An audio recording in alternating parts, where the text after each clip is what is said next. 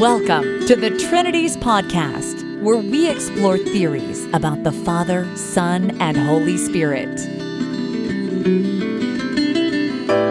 Do you love God enough to think about Him?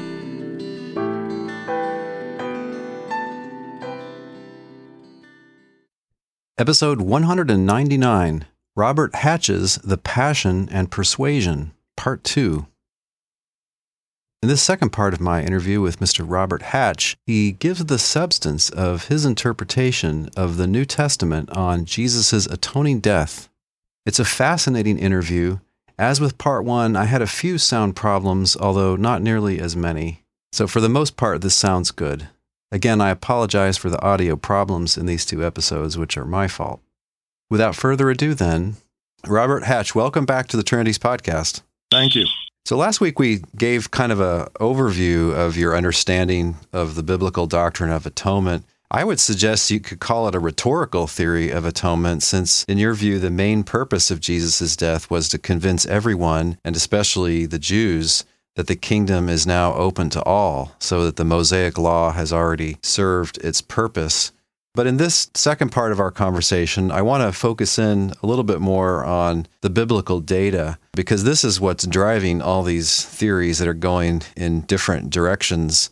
If you read theological literature, or literature by philosophers even, on atonement, one of the first things that everybody says is that the New Testament has a lot of different metaphors that are applied to Jesus' death. But they're obviously metaphors. They shouldn't be taken literally. And the question is, how do you turn this metaphorical check into real currency? How do you get any kind of literal understanding out of it? I guess you have to understand what those metaphors are doing. So in your book, you go through the New Testament data in some detail, and you focus on payment metaphors. So let's talk about those. What are these metaphors? Why do people think they're important? How do you think they're to be taken? There are three payment metaphors that actually four, but two of them very closely related that relate to the atonement. The first being redemption, closely related to ransom. And that is something that first century people were very familiar with, the freeing of slaves by paying their master. And it's a metaphor because these aren't literal slaves. In the New Testament, sinners are referred to as slaves of sin. They're referred to as slaves of Satan. They're also referred to as slaves of the Mosaic Law. And so those are the three options we have for understanding how the atonement of Christ resulted in redemption for sinners. God either paid sin, He paid Satan, or He paid the Mosaic Law. Well, now, God's paying sin makes no sense. God's paying Satan makes no sense. Well, I say it makes no sense. During the first 1,000 years of Christianity, that was one of the theories of the atonement, that God paid Satan. They thought that Satan had somehow tricked God out of ownership, and so Satan's somehow the legal owner of us. That's why he has to be bought off. That's right. Or maybe he's taken us captive, like in warfare in ancient and medieval times. They grab the captive and then hold him for $1 million. Right. But that's very strange that God should lose possession of his property. And that God would pay off Satan. That's quite a stretch for any kind of biblical theory of the atonement. But the idea that God metaphorically paid off the Mosaic Law. The Mosaic Law is Galatians 3, Galatians 4. Paul makes it very clear that the people of Israel, when they were under the Mosaic Law, became slaves to the Mosaic Law. It's also very clear from the New Testament writer's point of view that the Judaism of the first century, scholars call this Second Temple Judaism because it was the first rebuilding of the temple. It was the second temple that their religious activity revolved around. They had essentially deified the Mosaic Law. They had placed the Mosaic Law in priority over God's promise to Abraham. I quote Francis Watson in the book, who analyzes some intertestamental literature which had Abraham living in obedience to the Mosaic law, and that was the source of his righteousness. The Mosaic law defined the nation of Israel, which was about as nationalistic a country as could be imagined. And of course, the Pharisees are the epitome of this deification of the Mosaic law. The Mosaic law had become, in effect, their God. And the Mosaic law, according to the New Testament writers, a prime example is Colossians chapter 2, verse 14, which says that God canceled, and this Greek word has the meaning of the note of indebtedness, the legal debt, representing the Mosaic law, nailing it to the cross. The Mosaic law represented this legal debt, this accounting of the sins of Israel that was paid off when Jesus died on the cross. So by terminating the Mosaic law at the cross, God was paying and canceling the legal debt, and thereby freeing the slaves of the Mosaic law. And of course, being slaves of the law meant being slaves, according to Paul, meant being slaves of sin, meant being slaves of Satan. So redemption is a metaphorical means of expressing that termination of the Mosaic law that freed God's people from it. Now, propitiation is a second payment metaphor related to the atonement, and that's also a metaphor in that it's the appeasing of a god. People of the first century are very familiar with the sacrifices that were made to appease the gods of the pagan nations, and tended to view their own animal sacrifices in the same way as ways of appeasing their God, Yahweh. The appeasing of a god in order to turn aside the god's wrath, a way of paying the gods for their favor. Now that was the metaphor. Now that's been literalized as if God the Son paid God the Father to turn aside his wrath so that he could now show mercy to sinners. But the problem with that, and this is the logical, theological problem, is that if God is the God who is propitiated, then God must also be the master from whom the slaves are redeemed. Well, we already saw that that makes no sense. God can't be the master of the slaves who paid himself to release the slaves. But if that makes no sense, how can it be the case that God is the God who is propitiated by Jesus' death on the cross? If we understand that as a metaphor, and we understand in the same way that the Mosaic law is the master that had to be paid off in order for the slaves to be released, then in the same way, the Mosaic law is the God that has to be propitiated, that has to have its wrath turned aside by the death of Christ on the cross. Now that makes perfect sense when you think about it, because Paul says in Romans 4 verse 15, law brings wrath. Romans 13, law is the agent of wrath.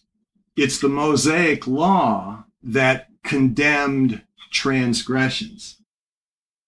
There's an interesting verse in Hebrews 9 that says, according to the law, there can be no forgiveness without the shedding of blood. This is a legal requirement.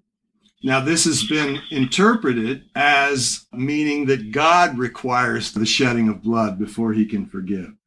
But that's not what the text says. The text says under law, it's because God has been identified with his law, as if the law were not just a temporary measure from the time of the beginning of the law through Moses to Israel to the death of Christ on the cross when the law was terminated. Instead of seeing it as a temporary measure, first century Jews saw it as eternal, as existing as long as God himself, from eternity past to eternity future. And that was one of the dimensions of their having deified the law. So the point is, if God wasn't the master who was paid off to release the slaves, then God can't be the God who was propitiated by the blood of Jesus. In fact, the idea of propitiation is that, again, just a metaphor for God's having terminated the Mosaic law, which is the old covenant. The Mosaic law is the old covenant, which had to be terminated before the new covenant could begin. And so the propitiation is a metaphorical way, this appeasing of a God, very familiar to Jews and Gentiles of the first century, who were very familiar with making sacrifices to gods to propitiate them, to earn their favor. The idea is that the Mosaic law was metaphorically propitiated by the blood of Jesus, in that the blood of Jesus satisfied the demand of the Mosaic law for payment. Turn the Mosaic law from wrath, from that point on, being favorable towards God's people, because now when we read the Mosaic law, not just the Ten Commandments, but the Torah law, which is the first 5 books of the Bible, they testify to us about the justice, the righteousness of God, the covenantal faithfulness of God to his promise to Abraham, to make of Abraham a great nation and to bless all nations through him. So both these payment metaphors, redemption, ransom, on the one hand, propitiation on the other, are just different ways of explaining that God terminated the Mosaic law, ended the old covenant at the cross, and began a new covenant not of letter, which kills, according to Paul, but of spirit, which gives life. That leads to the other payment metaphor, forgiveness, which we've already talked about, which is in contrast to redemption and propitiation because it's the canceling of an unpaid debt. So you've got redemption and propitiation, which have to do with payment, and then you've got forgiveness, which is the canceling of an unpaid debt. Now, this debt that God canceled is not a debt. He canceled it unpaid in the sense that this is what we could call the moral debt that exists not in the heart of God. The legal counterpart to it is the Mosaic law. But this is the moral debt that exists in the hearts of human beings. When you know that you've offended someone, whether that person is holding that offense against you or not, when you know you've offended someone, you have a sense of moral debt. An internal sense of moral debt. And you have some sense, unless you're a sociopath who has no conscience, and there are those kinds of people around, but if you have a conscience and you have this sense of moral debt, you have this sense that you've got to make up for it. Something's got to be done. Whether or not the person being offended is holding that offense against you or not. Now, the way that we grow up, the God that we grow up with, we naturally assume that this God is holding it against us. We assume it consciously, we perceive it unconsciously, because that's the God we're raised with. Whether we grow up in Christianity, whether we grow up in Judaism, whether we grow up in Islamic, whatever Western faith, we grow up with that perception of God. And this moral debt that's in our hearts, just like when you know you've offended someone and you have this sense of moral debt, you've wronged this person. If you perceive that this person is holding it against you, you're either going to be fearful of that person, fearful of approaching him or her, and if you do, you're going to do it somewhat like the prodigal son did, groveling, assuming that he would have to pay, or you're going to harden your heart against that person because you're going to justify what you've done. You're going to be alienated from that person, whether that person is holding it against you or not. In other words, the forgiveness that you need to be reconciled to that person may or may not be something that that person needs to do, but it's something in your own heart that has to be relieved, that has to be resolved, that has to be dissolved for your heart to be able to open itself to a reconciliation with that other person. Now, My understanding is that God does not hold sins against sinners. While he is certainly offended by, and who cannot be offended by the kinds of execrable things that human beings can do to each other. It's not that God's not offended. It's not that God's not grieved. It's not that God's not dismayed. It's not that God's not angered. But it's that despite all of that, God, because he's holy, God's holiness doesn't mean that God is unable to tolerate human imperfections. This is the evangelical and kind of the standard understanding of God's holiness. Kind of goes hand in hand with this idea of God's justice as demanding payment. God's holiness means he cannot tolerate human imperfection. That's not God's holiness in the Bible. Holiness means differentness, set apartness. God is different.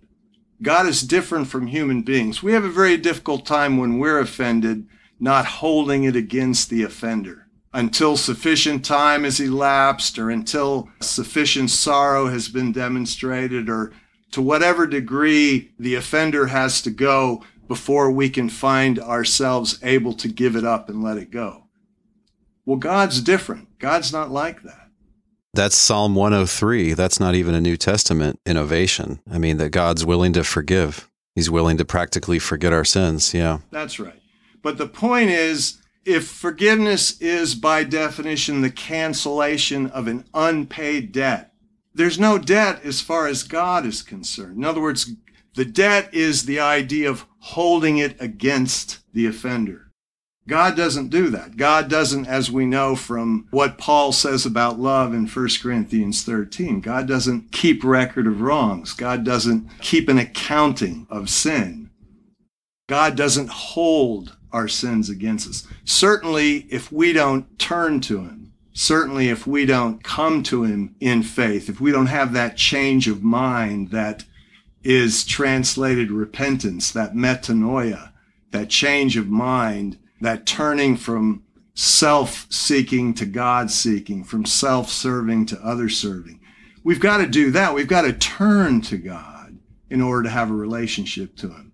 But the point is that God was never alienated. God was never estranged. The alienation, the estrangement was in the human heart, and the legal debt that corresponds to that was the Mosaic law. Well, that was terminated at the cross. That's why forgiveness can be proclaimed to all nations.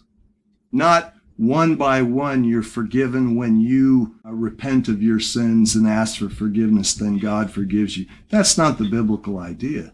The biblical idea is that forgiveness is proclaimed to all nations as a result of the death and resurrection of Jesus. And that forgiveness can be confidently proclaimed to all nations because the Mosaic law of the Old Covenant has come to an end, and the New Covenant has begun.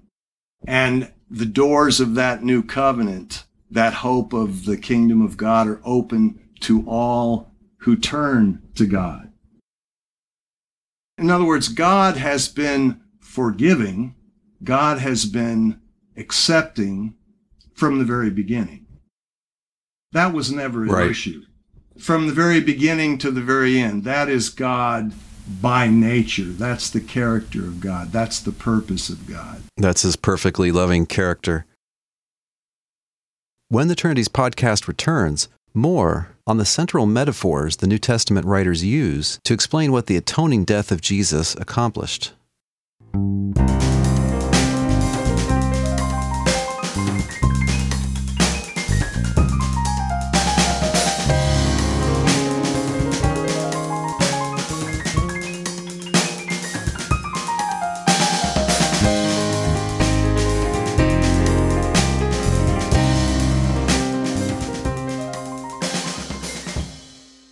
Let me go back to these metaphors because I think this is important. And so there are three payment-related metaphors: redemption, ransom, and debt forgiveness.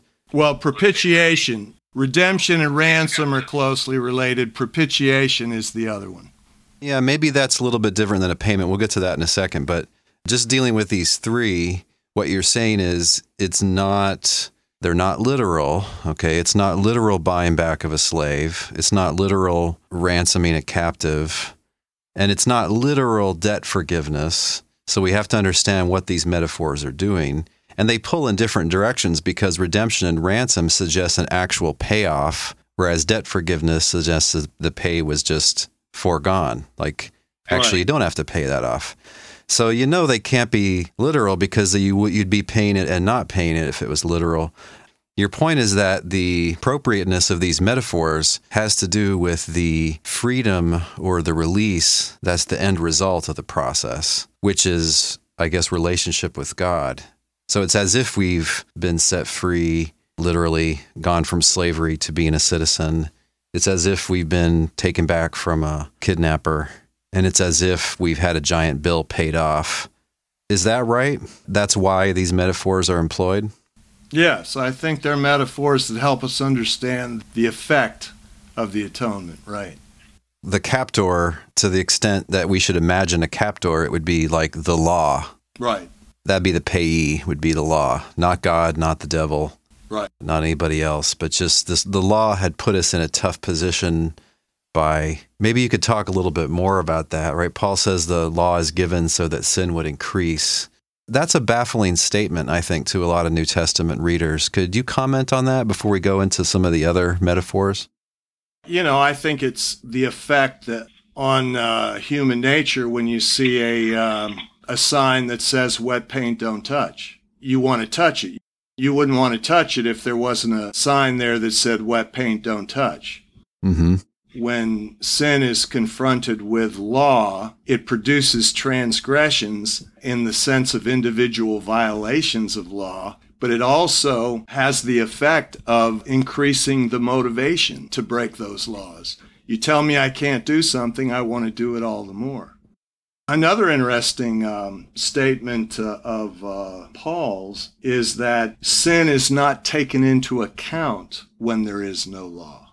Now, that also is quite counterintuitive for those who have grown up in the evangelical tradition. Sin is not taken into account where there is no law. That's exactly what I'm saying about God. God does not take sin into account. Doesn't mean he's not aware of it, doesn't mean he's not grieved by it, angered by it, but there's no accounting of it. There's no debt. There's no legal debt of sin without law. And of course, that's what the Mosaic Law was. It was a legal debt of sin that demanded payment. So when Jesus paid the debt of sin, he was paying a demand not made by God, but made by the Mosaic Law. And God sent him to do it out of faithfulness to his promise. Because all nations, including the nation of Israel, all nations beginning with the nation of Israel could not be blessed with reconciliation to God, with a hope for life in the kingdom of God, without that legal debt being paid, without the Mosaic Law coming to an end, so that the old covenant could give way to the new covenant. Some of the metaphors we haven't talked about yet are really obviously metaphors. But I guess we need to understand why they're being used then. So the prophet John says, "Behold, here's the Lamb of God who takes away the sin of the world." He's being compared to a sin offering, which is a lamb. He's compared to the Passover sacrifice, to the scapegoat of the Old Testament, where they would put their hands on the head of a goat, the priest would, and then drive him off into the wilderness. Well, you notice all those references, the lamb, the scapegoat, all of the sacrificial references are references to the Mosaic Law. Mm-hmm. And they're all just different ways of expressing that the Mosaic Law demanded payment. The Mosaic Law, the letter, kills, according to Paul, because there was no way for the Israelites to justify themselves by means of the Mosaic Law. The Mosaic Law left them condemned. And so there was no way for them to be redeemed, for them to be reconciled to God, no way for them to, as God's people, to stay in fellowship with God without those sacrifices. And so no way for either the Jews or the Gentiles to be reconciled to God without payment, without the removal of the Mosaic law. Because even Gentiles, they had to become Jews. They had to be circumcised. They had to obey the Mosaic law in order to become God's people up until the death of Christ. And that would still be the case if the Mosaic law were still in effect. So the death of Jesus and all these metaphors have to do with the way in which the death of Jesus brought the Mosaic law to an end at his death on the cross. So the washing that the blood of a lamb would provide, it wasn't supposed to be a moral washing exactly. I mean, wasn't it like a ritual purification? All the Old Testament sacrifices and other rituals were ritual purification. Hebrews is great on this. It makes clear that none of these could have provided a final cleansing or redemption from sin. None of these could have provided the kind of ongoing and unending fellowship with God that was provided by the atonement of Christ.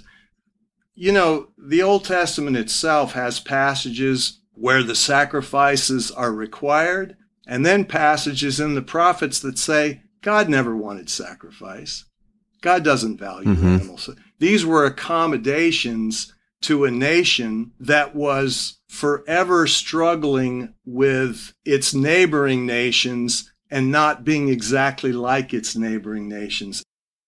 The idea of sacrifice, the idea of a violent deity, a violent warrior God who gave victory or defeat to his own nation. These were all beliefs and parts of the religions of the surrounding nations of the ancient Near East.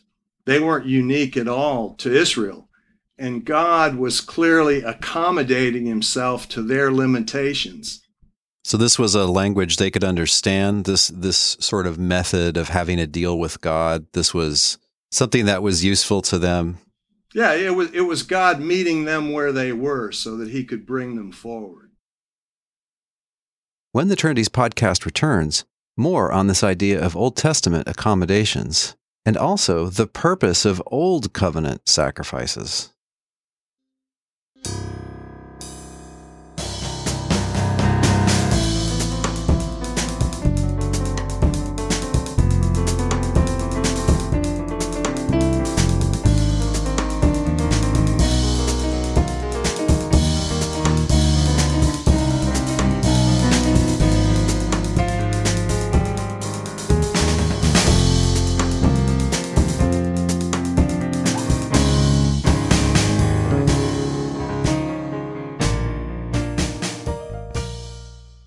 One thing that bothers me about a lot of atonement theories is they're trying to make moral sense out of this death, because on the face of it, it's morally baffling. Like, why does God have to kill an innocent guy to forgive sin? It's not how we ordinarily think about forgiveness. So they try to make it make some moral sense in one way or another.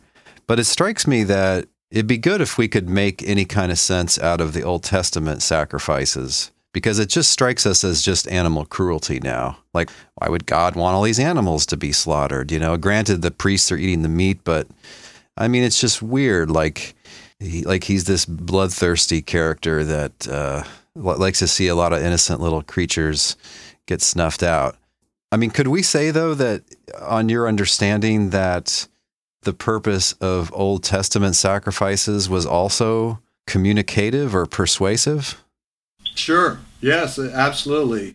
In fact, the Israelites, because they were ancient Near Eastern peoples who were part of kind of an overarching culture that viewed gods as having to be appeased, propitiated, to turn aside their wrath. And that's just a form of payment. You appease the god by paying the god with various kinds of sacrifices that are supposed to turn aside the god's wrath. This was God, he enjoys the smell, or he likes the food. Exactly. In some sense. Yeah, God allowed the Israelites to make these sacrifices Now, they're portrayed as commandments, part of the law, but there's no reason to think that this is because God needed those sacrifices, but rather the people needed them. They needed those sacrifices to believe that despite all of their failures to obey the law, they were still in fellowship. They were with God. They were still God's people. This was entirely rhetorical.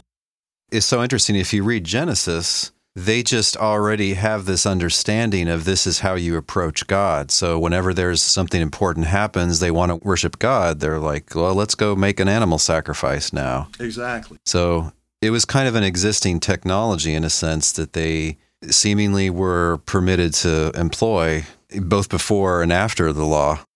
Lots of good scholarship has been done on this and understanding how much like the idolatrous nations of the ancient Near East Israel was in terms of its whole orientation toward worship, toward sacrifice, toward warfare.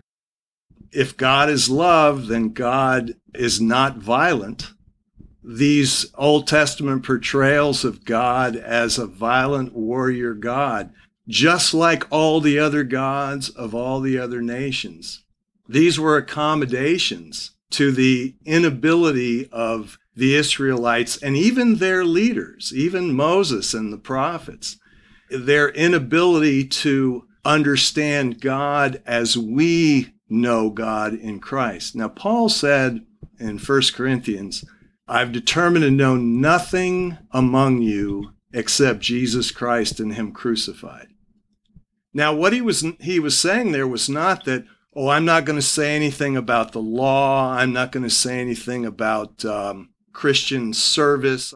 What he was saying was everything that I say to you begins and ends with Jesus Christ and him crucified. Now, that's not the evangelical way of approaching the reading of the Bible. Paul's approach and the New Testament approach is that we begin with Jesus Christ and him crucified, and we understand the Bible from beginning to end in light of Jesus Christ and him crucified. And what that requires us to do then is to have a much more nuanced view of the Old Testament than a fundamentalist could possibly have. And understanding so much of what is contained in the Mosaic Law as accommodations to an ancient Near Eastern people who viewed gods and who viewed nationhood and who viewed life in ways that are ancient. We don't view, well, in many ways we do, I'm afraid, but we have a difficult time understanding the accommodations that God would have to make.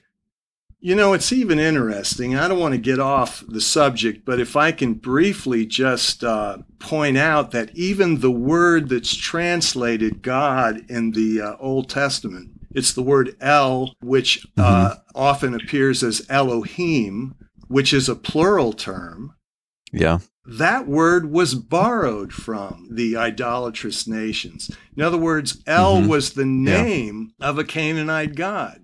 Right. The Israelites, they had the name Yahweh finally that was given to Moses, but in terms of a word for God, all they had was El. And so Yahweh was their El. In other words, just like you have your El, we have Yahweh, he's our El. You have your Elohim, your gods. Our Elohim is Yahweh.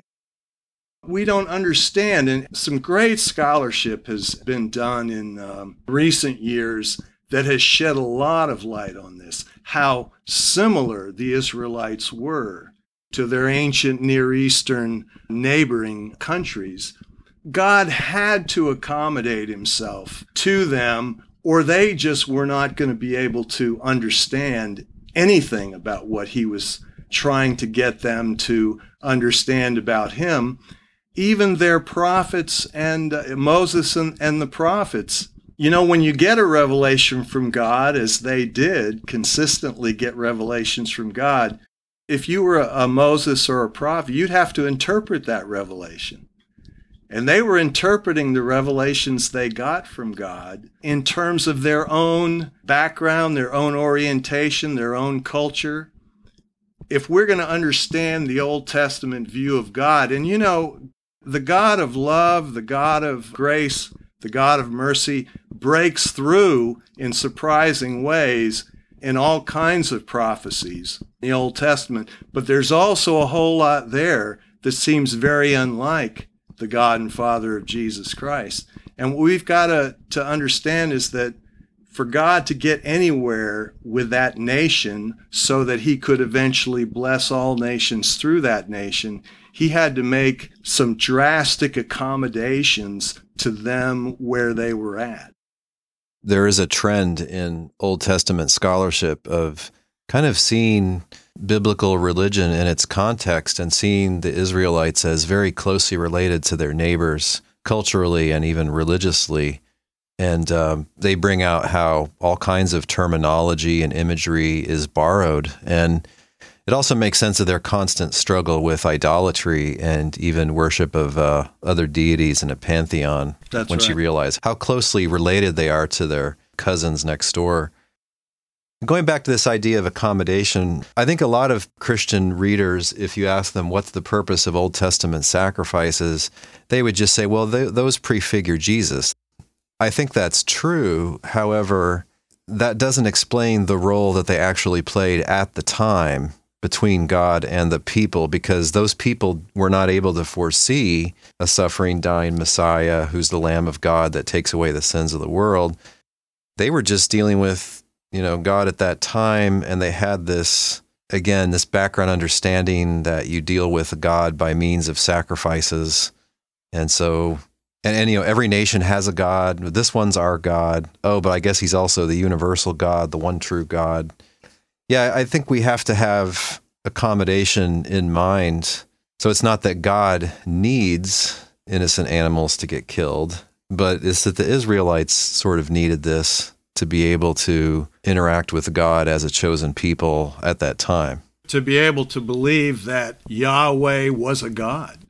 I mean, all those, pyrotechnics on Mount Sinai at the giving of the law, the blood and fire and billows of smoke and all of that, that's not a reflection of God as he is in Christ. That's an accommodation of God to the Israelites, whose whole concept of gods, of deities, had to do with scary stuff. Blood, fire, billows of smoke, sacrifices of animals. And the alternative to understanding these features of the Old Testament as accommodations is to repudiate Paul's statement that he determined to know nothing except Jesus Christ and him crucified.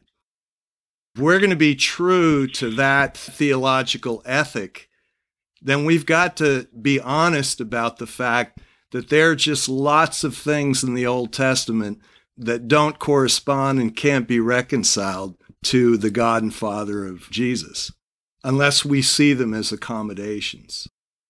Even the Old Covenant, as it was understood at the time, my understanding is if you look at a lot of the particulars, the language, the way the covenant gets ratified between God and Abraham, it's understood on the model of like a conquering king and his subjugated people, people that are now going to be his subjects and it's a contract, but it's a contract between a superior and an inferior, modeled along the lines of a conqueror and the subjugated people. And that made sense. I mean, that was a familiar fact, unfortunately, of life in the ancient Near East. And it's a fundamentally benevolent kind of arrangement, but yet it maybe is not the same way that we would think about it in a different context.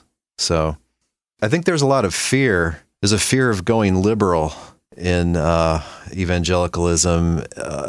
It's almost a reaction against the demythologizers or people that simply don't believe in anything supernatural and who want to be something more like a Marcionite who that's not even the God that we worship. That's like a different God. But you're saying, no, look, there's just got to be accommodation. And this sacrifice, I would call it a technology, or it's like a standing arrangement, is one of those. It's got to be one of those because it was taken over, like some of the language and some of the imagery, it was taken over from existing religion at the time. You'd be hard-pressed to find religions now that deal a lot in animal sacrifice. It's actually kind of mostly gone away. Maybe some voodoo and some small, tiny pockets of Hindus, some tribal religions. But I mean, on the whole, the world's religions are not dealing with deities by this means anymore. It's kind of gone. Islam has a yearly sacrifice, I guess. That's the most prominent one I can think of, a once a year, or no, it's part of the Hajj, right? Part of the pilgrimage. And that's a little bit similar to what you see in the Old Testament, but like Buddhists don't do it, Christians don't do it, Jews don't do it, most Hindus don't do it. It's almost gone now. Right, and of course, for Christianity, we would say that the sacrifice of Jesus brought an end to all of that. But as you were saying earlier, to say that, the animal sacrifices, the Old Testament prefigured the death of Christ on the cross, that begs the question of why were those animal sacrifices offered? Why did Jesus have to die on the cross? Was it because God needed the animal sacrifices? Something about his justice and his holiness required them? And in the same sense, something about his justice and holiness required the death of Jesus? Or was God doing it for our sake? Was God doing it because the ancient Israelites needed it? Did Jesus die on the cross because we needed him to? Because we need to see that there is no barrier that stands between us and God, least of all our shortcomings, our moral failings. That on God's end, those are not a barrier. That doesn't mean that our lives don't change when we turn to God, but they change because we turn to God. They change as a result of our turning to God. And this is love, of course. God does what he does because he loves. This is the meaning of forgiveness, that God has been forgiving. God has not held sins against anyone from the very beginning because it's in his nature, rather than in his nature to hold sins against human beings. It's in his nature not to.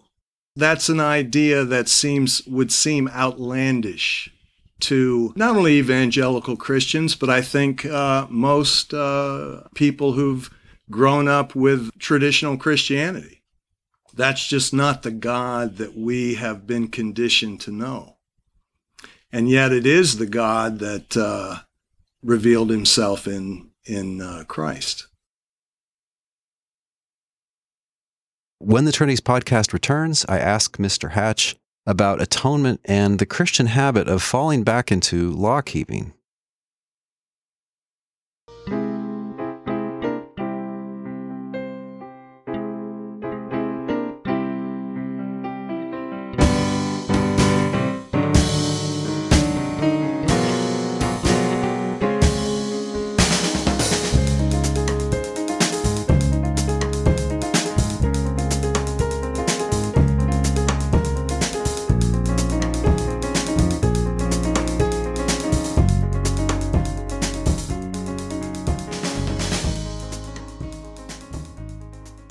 Now, Robert, I understand that you're a non-Trinitarian like me. Is that right? Biblical Unitarian? Right. Or do you prefer some other term?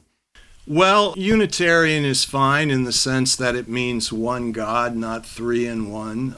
The one God is the Father. Right, right. The reason I bring it up is if the purpose of the Passion is persuasion that we really do have a new deal, the old deal has been superseded, there's a better, more universal covenant now, and this is the final sacrifice that's going to sort of put a big exclamation point on the old system. There's still some persuading that needs to go on. There is still quite a lot of interest in law keeping, and it's in the general Christian community. There are some sort of hobbyist Jews that they're not ethnically Jewish, but they think, wow, the law is a really neat thing. Let's dabble in keeping the law. Maybe that's better. But particularly in Unitarian circles, this is sort of something that's constantly plaguing Unitarians, because I would say the bulk of us adopt a Pauline view that the law has served its purpose. But then there's always that person that comes around and now insists on the Sabbath or eating kosher foods. Of course, you can never keep the whole law because it's impossible. But in your view, is this persistence of interest in law keeping, is this related to traditional atonement theories? In other words, if you're holding a traditional atonement theory like substitutionary atonement, do you think that makes you more likely to get hung up on law keeping? Yes, I do think so, because God is, though his wrath has been propitiated, his justice has been satisfied by the blood of Christ, he's still a God of law.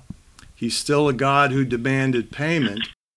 There's even premillennial theology that has God restoring the Mosaic law during the 1,000-year millennial kingdom and ruling the nations, Jesus ruling the nations.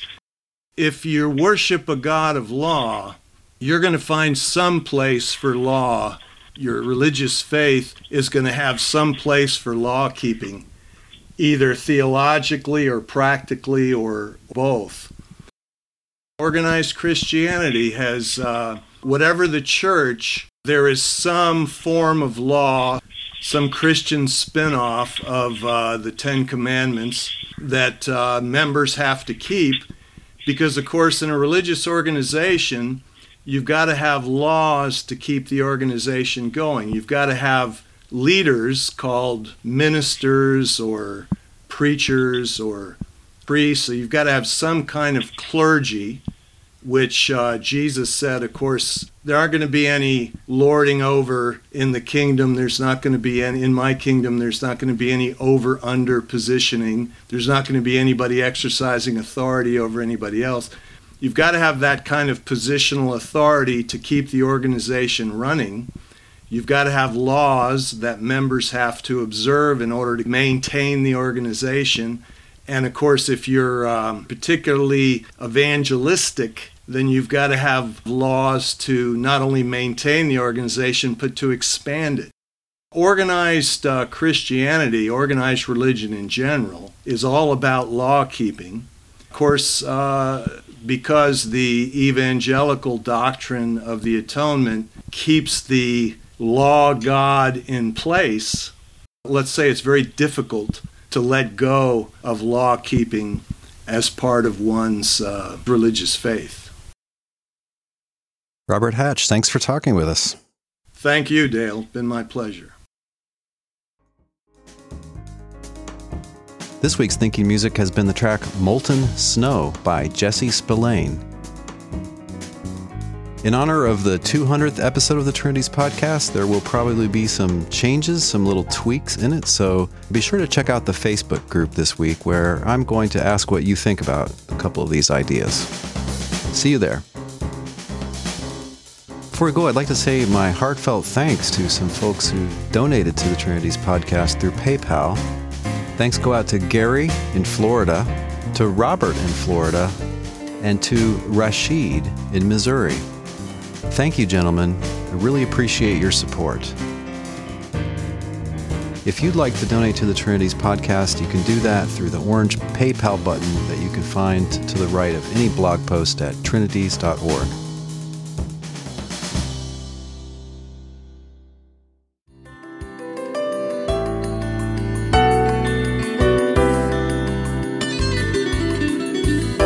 Thanks for listening.